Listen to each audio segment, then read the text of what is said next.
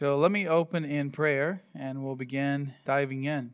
Lord, I thank you for the reformers and what they've brought back from the dark ages, a time when people didn't look to Scripture, a time when people looked away from your word. We're thankful that it has been recovered, that the gospel goes forth, that we can learn about this history and profit much from it. Let it encourage us, let it warn us, and I pray we would be edified in Jesus' name. Amen.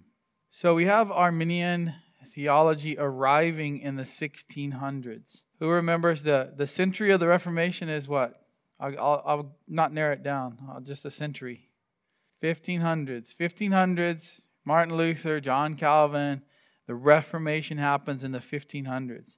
So it's about 100 years or more before Arminian theology arrives on the scene. Which means if you're Protestant in Europe in the 1500s, you are going to more than likely be somebody who believes in predestination, election. I say believe because those terms are in the Bible, but believe and teaches those things. That a person can't lose their salvation, that Christ died for the elect. Those are things that would be normal until Arminianism arrives on the scene. And even then, it's going to be about 300 years before it becomes extremely popular theology. It's going to be modern America that makes Arminius, and somewhat England, but really America, that makes Arminian theology something everybody loves. Ernest is passing out a handout that we'll go over at the end, near the end of class or second half, that compares Arminian theology to what's called Calvinistic theology. So 1603 to 1619 is when Arminian theology arrives on the scene. Obviously, the guy's not 16 years old, so that's not his lifespan. We'll talk about him. He lives a lot longer than 16. But that's the woodcut or drawing of Arminius. Jacob Arminius. That was his Latin name. So we'll look at his life and we'll look at the theology that he proposed. And then what happened with his students after he died. It's always the next generation, the students, who get more radical and take it and make a bigger deal out of it. So that's Arminius. Here are the original Reformed guys. Luther is typically referred to as Lutheran. But remember, it was Luther who started the Reformation. He was the preacher. He was the one who said, let's go back to the Bible. So he fought the Catholic Church in a doctrinal sense on that. He started the Reform movement officially. It was then Zwingli who came along and disagreed with Luther on some things. So Luther is the Lutheran and Zwingli starts the Reform branch of the Protestant movement. So you have the Reformation really occurring in two places, Germany with Luther and in Switzerland with Zwingli. Then Calvin comes along a little bit later. He picks up where Zwingli had left off and continues in Switzerland. And Calvin is the theologian of the Reformation. So he gave it the doctrinal shape in writing the books that he wrote. So it says here on the slide that he gave the Reform movement the doctrinal character it needed after Zwingli died in 1531. So with the term reform, Calvin meant the Catholic Church reformed of abuses. So the Catholic Church had been reformed was the idea. Obviously, they ended up doing away with most of the Catholic beliefs. But the idea that Luther had was to reform the Catholic Church, not to replace it. But eventually it had to be replaced because it's really hard to make a change in the really defunct system that the Roman Catholic Church was. So Calvin develops this. He writes books about it. He talks about it and preaches on it. And then after Calvin dies, the one who takes over that movement, because there's now a seminary, there's the churches of Geneva, and they're training pastors, and they're sending them out. 2,000 pastors went back to France. Most of them died due to persecution. Calvin also sent a couple of pastors to Brazil, to the new continent, to evangelize. They ended up being killed and not lasting long, but they did send out missionaries all over. The guy that took over for Calvin is Theodore Beza. He succeeded John Calvin in Geneva. So this was one of the students that we talked about last week from Calvin's seminary. He had many famous students, one of which is John Knox, who goes to Scotland and reforms Scotland. and another one is Theodore Beza. So if you go to Geneva today, remember the statue, the wall where the figures are in concrete and they're coming out from the wall. Those are Calvin, you have Beza, and you have John Knox.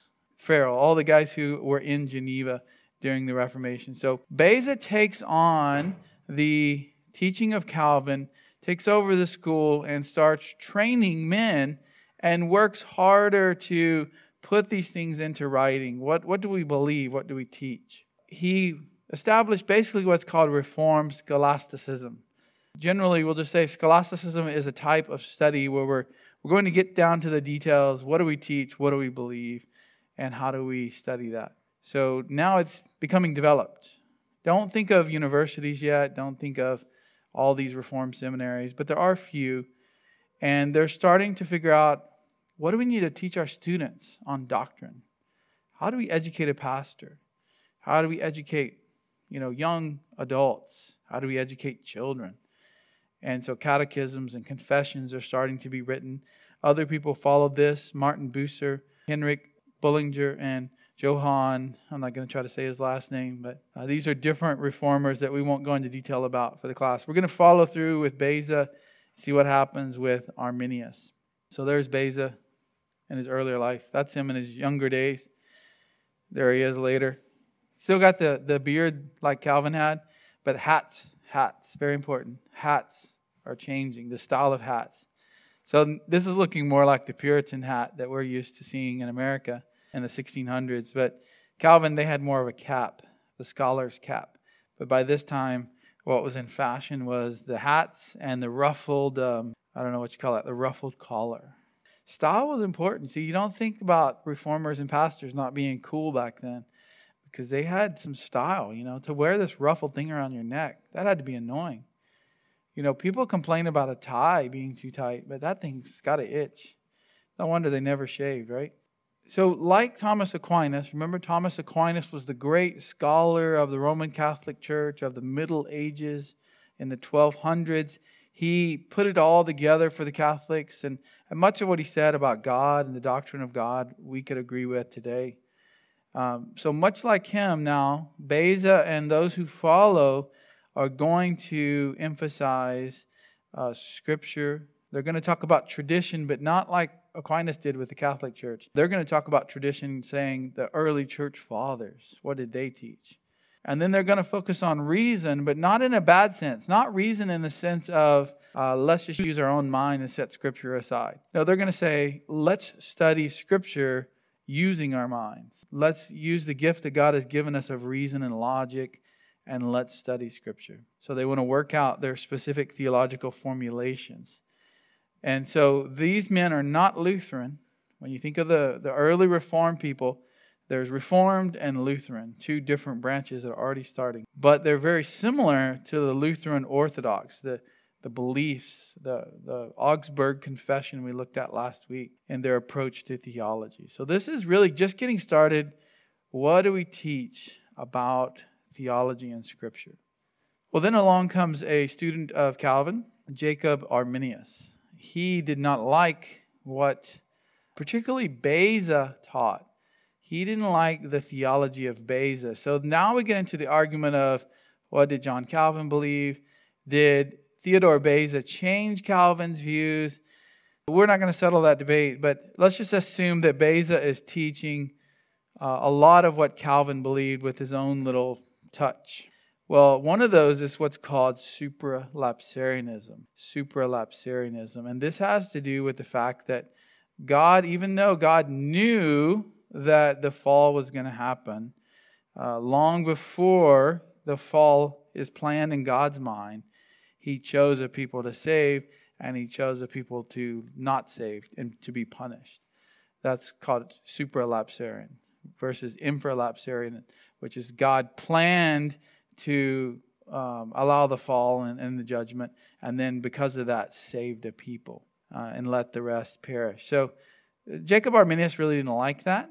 He was a Dutch man, Dutch theologian, and he said, I don't like what I learned in seminary. I'm going back to my home country, and I'm going to talk and teach man's free will. I'm not going to focus on God's predestination and election. I'm going to look at free will and emphasize that with my students. So his non-Latinized name, his local Dutch name, Jacob Hermanson. He becomes a professor at the University of Leiden. Leiden becomes a reformed university because the Dutch people accept the Reformation, particularly what's come out of Calvin and Geneva and Beza. They want to follow that. So in the Dutch lowlands, they want to train up pastors, and they're starting universities or reforming universities to do that. Jacob Arminius gets hired there. And at one point, he had studied under Beza, not Calvin because he comes after Calvin just a little bit, but he studied under Beza. He became very opposed to that system of teaching. So he's going to start teaching a new type of theology. See, we often think Arminianism's been around, and I guess in a sense it has from the beginning of time, right? Man's free will is emphasized over God's sovereignty since the fall. But officially, Arminianism does not come into church history until this point. It's often backwards in our minds. We think, Calvinism is the new thing. Everybody's already believed in Arminianism. Actually, Calvinism is the most common thing you're going to run into in the 1500s and 1600s. In England, in Europe, it's Arminianism that comes later. So Arminius dies in 1609. So he doesn't live far into the 1600s. But his followers become more organized. Our leader is gone. We've got to write some things down that he taught and start teaching that. His followers, his students become theologians. They become professors. They become pastors. And so they say, well, there's 5 main points that we don't like about Calvin's teaching. And since all of the part of Europe they live in is teaching what Calvin taught, they want to be very clear, we disagree, we protest. A remonstrance is an official, forceful protest. Not forceful with their fists or anything, but just very outspoken about it. So here's what they disagreed on. They disagreed on 5 things. One of them is total depravity. Calvin and his seminary taught that man was totally depraved, not able to come to God of his own free will. And we'll look at some scriptures on this in a minute. But that is indeed what the Bible says. The Arminians said that man is able to exercise saving faith of his own initiative. So they said, we disagree with Calvin and all that's being taught. And even our country, the Dutch country at this time, we'll say Holland, it was teaching officially as a state religion, the reformed view that Calvin taught. So they said, we disagree with that. We disagree, secondly, with irresistible grace. That God's grace, they said, can be rejected. Calvin said, if God calls the heart, if God changes your heart, you will come to Christ. They taught, no, a person who's actually been changed in their heart and called in their heart by God can reject that and not be saved. They said, against Calvin's view of limited atonement, that Christ died for the elect that God chose. They said the atonement was unlimited in its intention, not just power. All true Christians believe that the atonement is unlimited in its power. It has the power to save exactly whom God wants it to. But they said the intent that the Father sent the Son to die for every single person, and the elect and predestination doesn't really matter in that conversation. And then fourthly, they said, we disagree with unconditional election. They don't agree with election as it was taught from Scripture in Calvin's Geneva and other places. They said divine predestination is conditional, which is kind of an oxymoron, right? How can it be predestined if it's conditional? But we'll come back to that in a moment. They said it's based on God's foreknowledge of man's response. So if you ask most Christians today, what does foreknowledge mean in Romans 8? This is the definition they give, even though it is not backed up by the Greek term for foreknowledge in those texts, and it was not what was taught originally in the Reformation. Arminius came along and said, actually, this is more along the lines of God looking in the future. He looks down in the future. He sees that you'll be saved, And he then chooses people he knows will already make the decision to follow Christ and be Christians. And they said that's not absolute. The Arminians did. They said it's conditional. It's based on something you do, not something God does. And then fifthly, they disagreed with perseverance of the saints. Perseverance of the saints is the doctrine that God will persevere a true believer. They cannot lose their salvation. He will make sure they're remaining in the faith all the way till glory. The Arminians said it is possible for believers to fall from grace and lose their salvation. So this becomes their document they put out. This becomes their protest. And that's going to get them into trouble, mainly because the government itself is under a lot of pressure at this time. The Spanish have been at war with the Dutch nations, and they are trying to take it over. The truce had been called, and unlike the Russian-Ukraine truce, it actually was a truce, and nobody fought for 12 years. So it's during this time that these guys put this together. And so the state, the leaders are saying, what is this different view? And the pastors are saying, we're really concerned about this Arminian theology. It's upsetting Christians. What are we going to do about it? And the leaders of the government say, this could be treasonous. Whether that's true or not, we won't really know. But they said that the Arminians were more likely to join with the Spanish, who were trying to take over the country. And that was so that once the Spanish took over, they could impose Arminianism on the people. So the government and all the pastors and theologians call for a council. Let's go back just a second, though, and talk about another thing Arminius taught. He taught something called preventing grace, or prevenient grace, that the Holy Spirit had given to all sinful men. So let's stop for a second.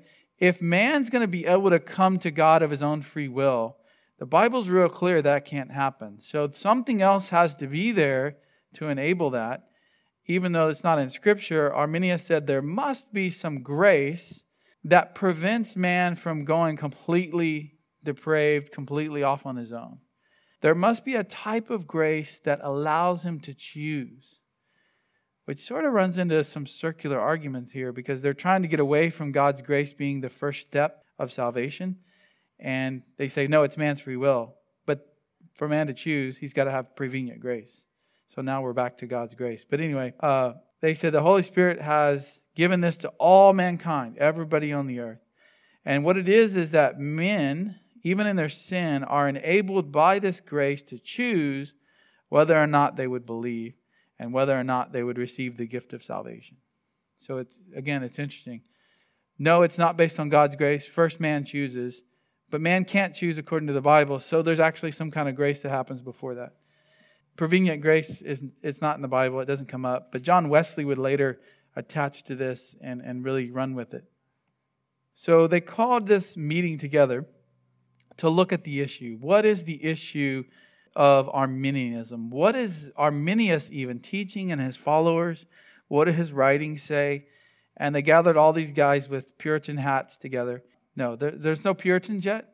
This is much later with the Puritans in America, and they wear these hats. But they're just inheriting these the thing with the hats from this time period. So these guys gathered together. This is called the Synod of Dort. The Synod of Dort. It takes place in Holland here, and it has mostly local Dutch theologians and pastors, but there are some who come from Switzerland. The English Reformation has already occurred, which we'll look at next week. The English Reformation has already occurred. The English will send some people over. And so it is somewhat of an international council. It's not necessarily just for the Dutch pastors, but it's international in some sense. So this is how they would do it back then. They would gather everybody together in a room, and the bigwigs would sit at the table and be writing the documents, and other pastors would say various things to add to it, and there would be discussion, and it would go on for years, just like the early church councils. So they said, Arminius' teaching is not found in Scripture. It doesn't agree with the confessions that have already been written by the Reformed people. So they rejected those 5 things and said, no, actually, we're going to more clearly state what we do believe. And this becomes known later as the 5 points of Calvinism. But again, Calvin didn't say, here's my 5 points, right? Make a list of my 5 commitments and take them out. Calvin said, I'm just trying to teach the word, preach the word, write down a systematic theology. And I don't even want y'all to come to my tomb. Don't even put my name on my tombstone. Don't call yourself after me. But at this point, people said, look, it's okay to say we're Calvinists because we follow Calvin's teaching. Because that's all you had. You had people who followed Arminian and people who followed Calvin. And in the sense that, what theologian are we going to look to? It's sort of like today, if I say, Ernest, do you like R.C. Sproul better as a teacher of the Bible or John MacArthur? Or do you like John Piper? Right? It doesn't mean Ernest is bowing down to John MacArthur every morning. It just means he recognizes a man that is faithful to the Scripture, so he prefers to listen to him when he preaches over those other guys I mentioned. Well, that's sort of how this starts out, but it becomes pretty much a huge argument in the Synod of Dort, and most of those guys are more Calvinistic, and they do side with the teachings of Calvin. So they say, let's write up 5 points in response to the 5 Arminian articles of remonstrance. And so the articles of remonstrance are what starts this, not Calvin's teaching, not the 5 points of Calvinism. So what are these? Total depravity. They affirm that. They affirm unconditional election. They affirm limited atonement. They affirm irresistible grace and perseverance of the saints.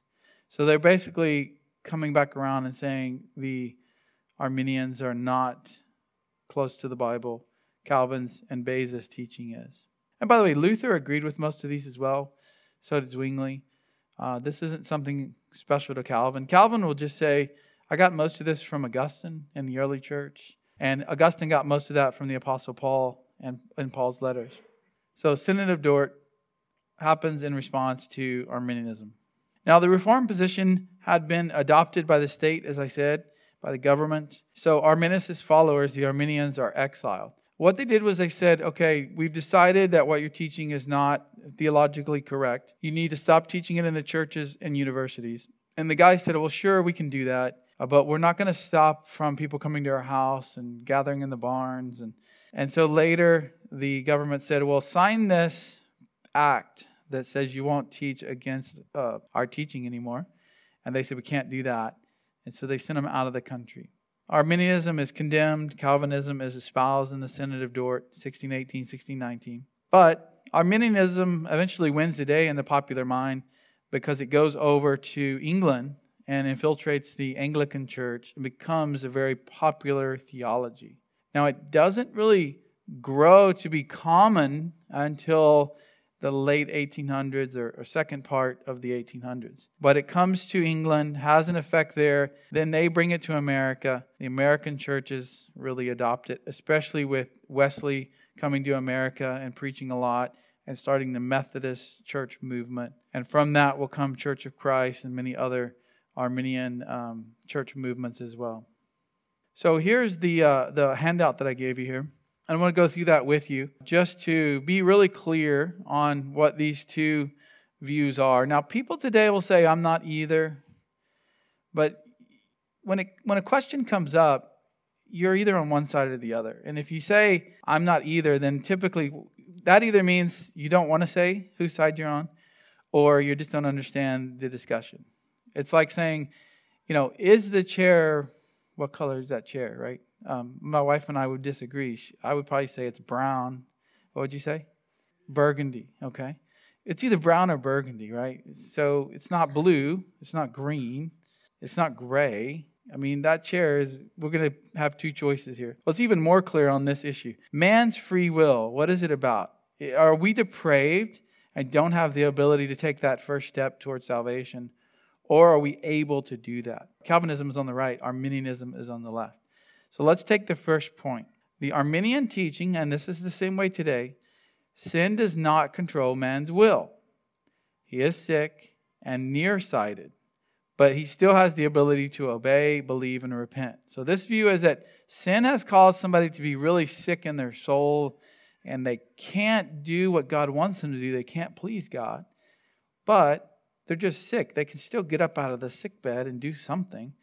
And so he does not need to be regenerated by God in order to believe the gospel. In other words, God doesn't need to change their heart for them to believe first of all. Now, the Calvinistic view is that sin controls every part of man, including his heart, his mind, his will.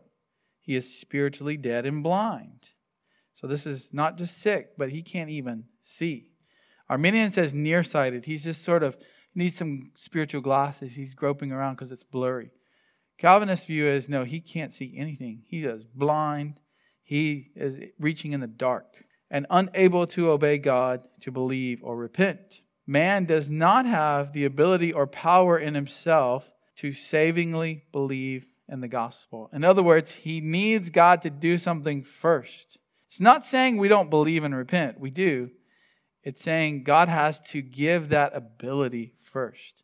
And so I believe our church teaches the right side of this because of those verses linked right there. This isn't my handout. I think it's Phil Johnson's from his website. But let's look at some of these. This is a good chart to remind us what the Bible says. Let's just go to Genesis 6:5. Genesis 6:5. We're going to do a little Bible study here because I don't want to start a new topic with the English Reformation. We're going to spend the rest of our time comparing and contrasting these two views. Remember, this has been a debate since the 1600s. It really was a debate in the early church too.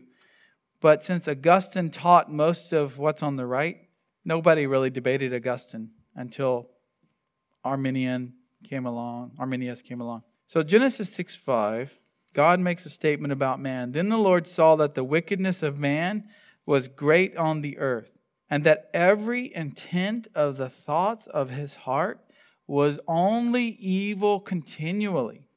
That's saying a lot about man's heart right there. Every intent, every thought. It's not saying that every thought an unbeliever has is one of murder or Holocaust or something. It's saying that even when he thinks good things, like I want to help my mom or I want to do something nice for the city, even those are tinged with a sinful desire for recognition, for pats on the back, for honor, for elevation, for our title. Even your mom telling you, oh, thank you, son. I really appreciate you helping me.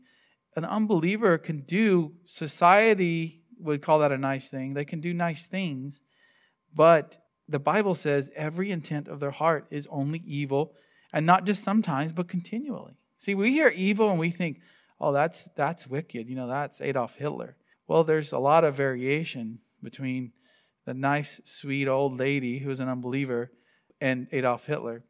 But the Bible says all of those are having evil thoughts continually. Meaning, even a nice thing, according to society, can be evil if it's done for the wrong reason. You have to do things for the glory of God. Even believers sometimes do things that are good, but they're done for the wrong reason. They're done for boasting, for pride. So back to our text here. You say, well, that's before the flood. That's before God wiped out the earth. Surely all that evil was done away with, right? Well, if you read the rest of the Bible, you know that's not true. But again in Genesis 8, and I think I mentioned this recently in a sermon, again in Genesis 8, they get off the ark, and right away Noah gets drunk. He falls into sin. And God makes this covenant, though, when Noah gets off the ark. And he says, I'm not going to flood the earth again. But look in 8:21. Noah builds an altar. He offers a sacrifice. God makes this covenant. But right before that, he says in 8:21, the Lord smelled the soothing aroma, and the Lord said to himself. So the only reason Moses knows this to write it down is because God told him. God said this to himself. He said, I will never again curse the ground on account of man, for the intent of man's heart is evil from his youth. And I will never again destroy every living thing as I have done. So he talks about the seasons will continue and the rainbow will be the mark of that covenant. But the point is, God says, even though man was sinful and I destroyed the whole earth, man's still sinful, but I'm not going to destroy the earth like that again. He did that once. He cleansed the earth. There was this whole issue with angels and you can Nephilim and all of that. You can read about that in Genesis 6. That's taken care of, but the sinfulness of man still exists. So let's skip now to Jeremiah. Because really, if you see the point of that first box and the right-hand statement there, everything else has to follow underneath it.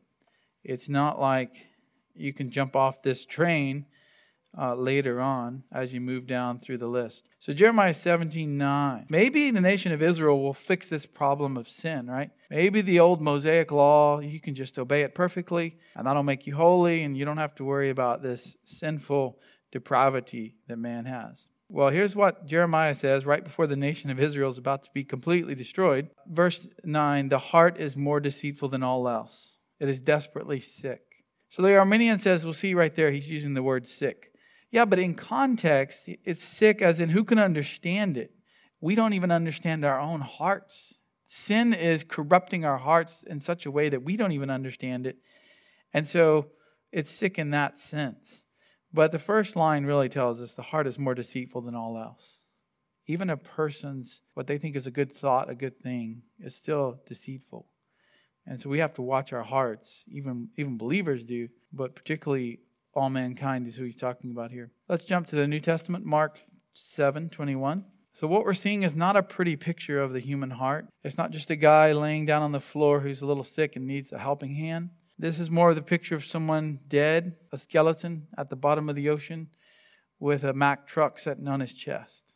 He can't do anything, and that's what we're going to see explicit in the New Testament. Mark 7:21.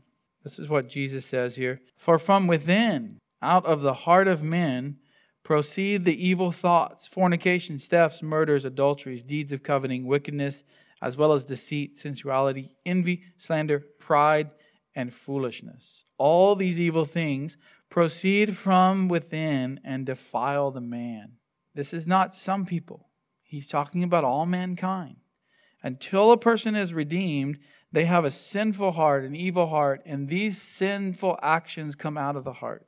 That's what Jesus says here. Not that a person just needs a little help. Jesus doesn't say, mankind is really sinful, but if y'all would just help one another and love one another and hold hands and sing kumbaya, then we'll all be a better people. And we can defeat climate change. And we can really just bring about this utopia on earth.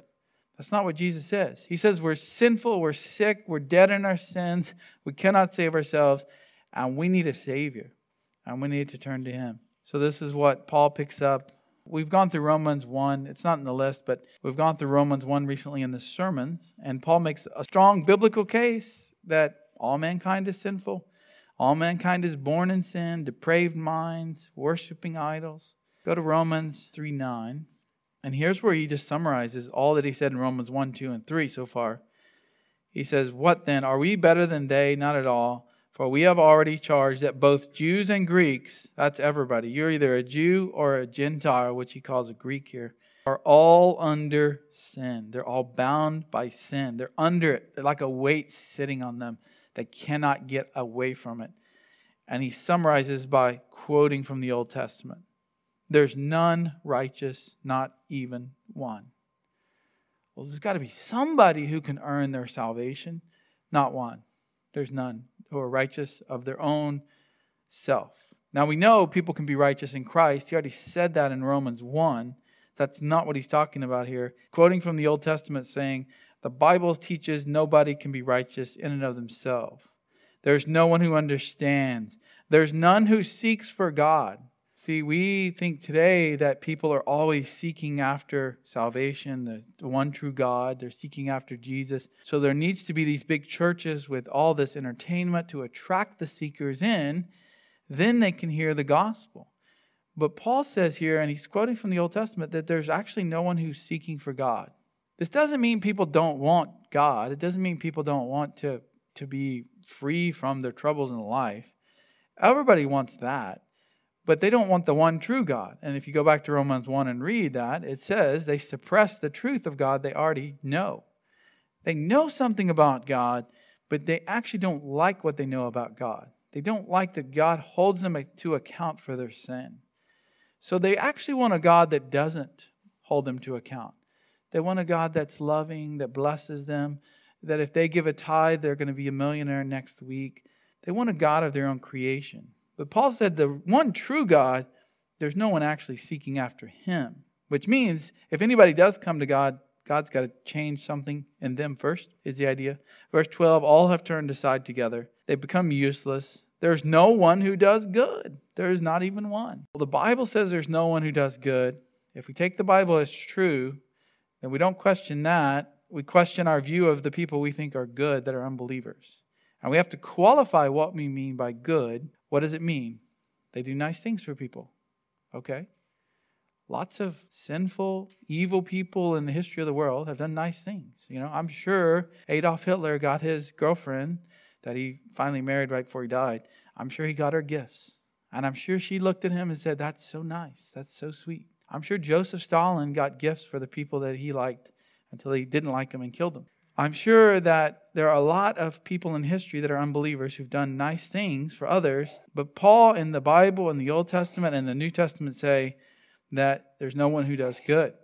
Not even one. It's almost as if God knew we were going to say, yeah, there's that one person though. They do good. Not even one. No one. Their throat is an open grave. So he talks about their tongues and how they deceive with their mouth. So he just goes through various things. And then at the end here, the path of peace they have not known. They don't know the path of peace. Only God can show them that. There is no fear of God before their eyes. Right after that, he goes into the gospel. He goes into justification by faith. So the idea is everyone is born in sin. Everyone has sin affecting them. Everyone has this depravity, this evil that permeates their life. Let's look at another one, Ephesians 2. You got to know this was going to turn into a theology class, but I warned you that church history is also historical theology mixed in. And so since we came across this in church history, it's a good time to study it out. Because I don't know when I'll teach systematic theology again. It might be another year or two before we get back into that. So Ephesians 2, 1 through 3. And you were dead in your trespasses and sins. Does that say sick? Does that say you were just laying down? You were kind of not feeling well? You needed a helping hand? You needed some Tylenol to get out of bed? You're dead. What can a dead man do to take any step towards salvation? Paul uses the word dead for a reason. You are dead in your trespasses and sins. And that dead body can't get up and move. That's why he's using that. The dead person can't do anything until God does something first. Verse 2, in which you formerly walked. So he's talking about the course of your life. You walked according to the course of the world, according to the prince of the power of the air. That means Satan. It sometimes blows Christians' mind to realize that all unbelievers are actually following Satan. They don't have to say, I'm a Satanist. They don't have to put a pentagram on their car, an upside pentagram. They don't have to go to the church of Satan that exists out there. But even if they don't realize it, unbelievers are walking, they're living according to Satan's desires. He is the spirit that is now working in the sons of disobedience. So they're sons of all unbelievers are sons of disobedience. They disobey God. They disobey His teaching. He says, that was you before you were saved. Verse 3. You all formerly lived in the lusts of our flesh, indulging in the desires of the flesh, of the mind, by nature, children of wrath, even as the rest. So he says, you Ephesians, you remember before you were saved? You were children of wrath. You were born. Children of wrath here is the idea that you're born into it. You're a child of God's wrath. Not that God produced children from wrath, but that you're born into something. God's wrath is upon you, in other words, when you're born into it. And that's all people.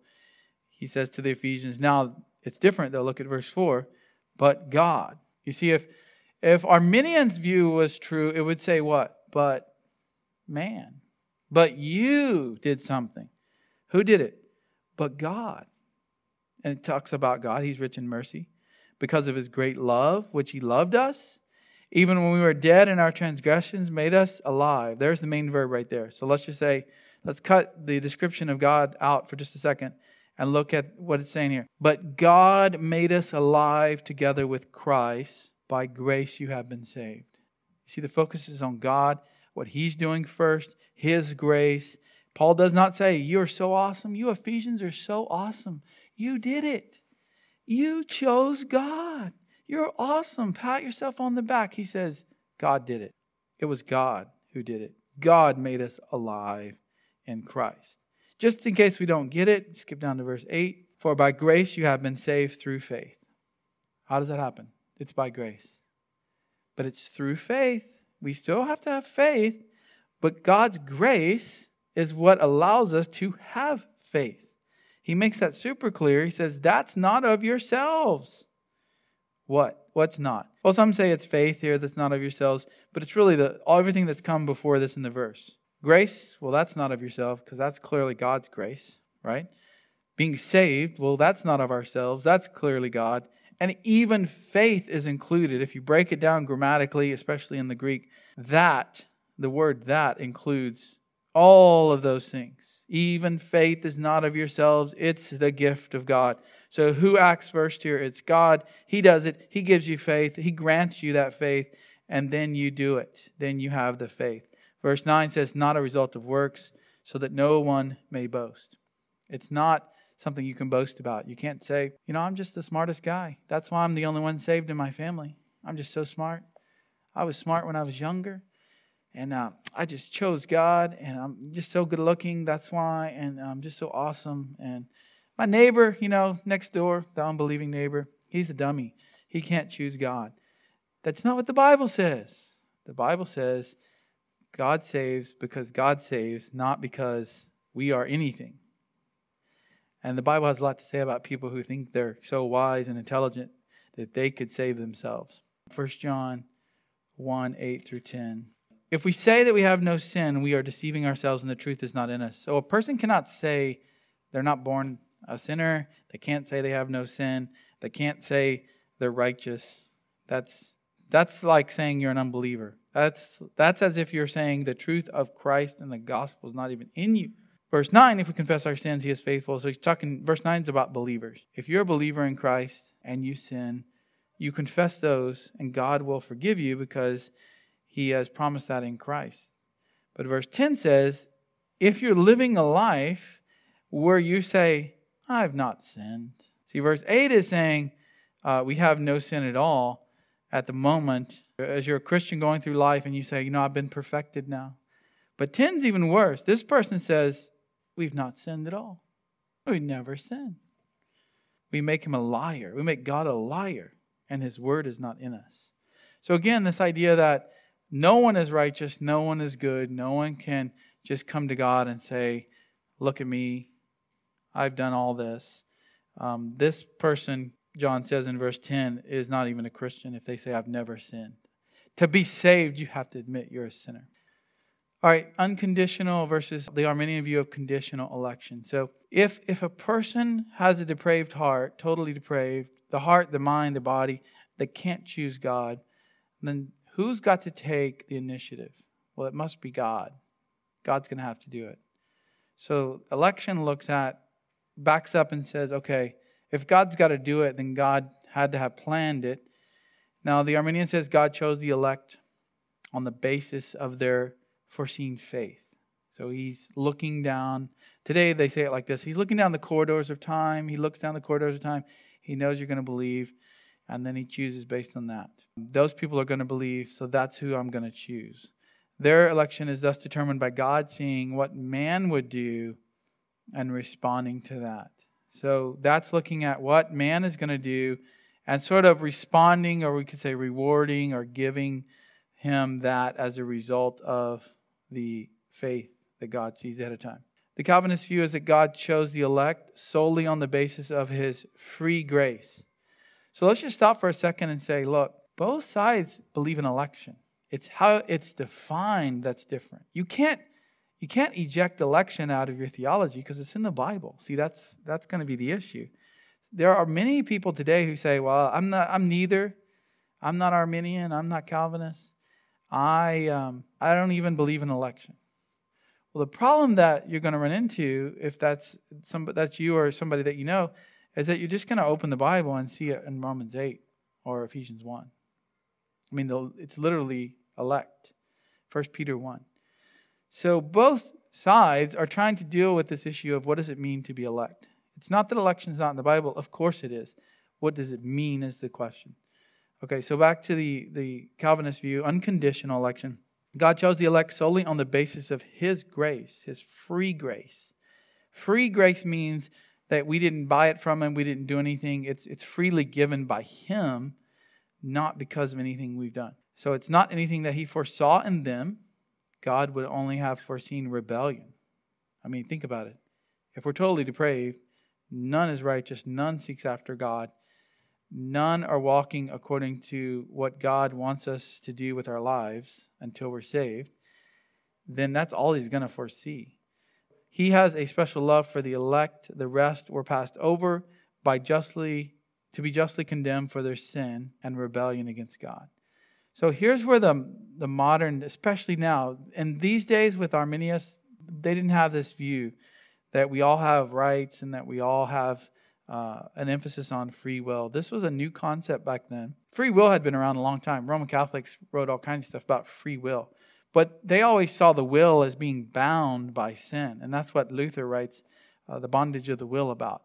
Yes, we have a free will to choose things, but ultimately we can't go beyond the boundary of our sin. Even when we choose things, they're often, that's done because we have a sinful desire to gain something. Back to unconditional election here. The idea is that we're all going to hell unless God saves, unless God chooses. That's the most important thing after total depravity that you have to understand about unconditional election.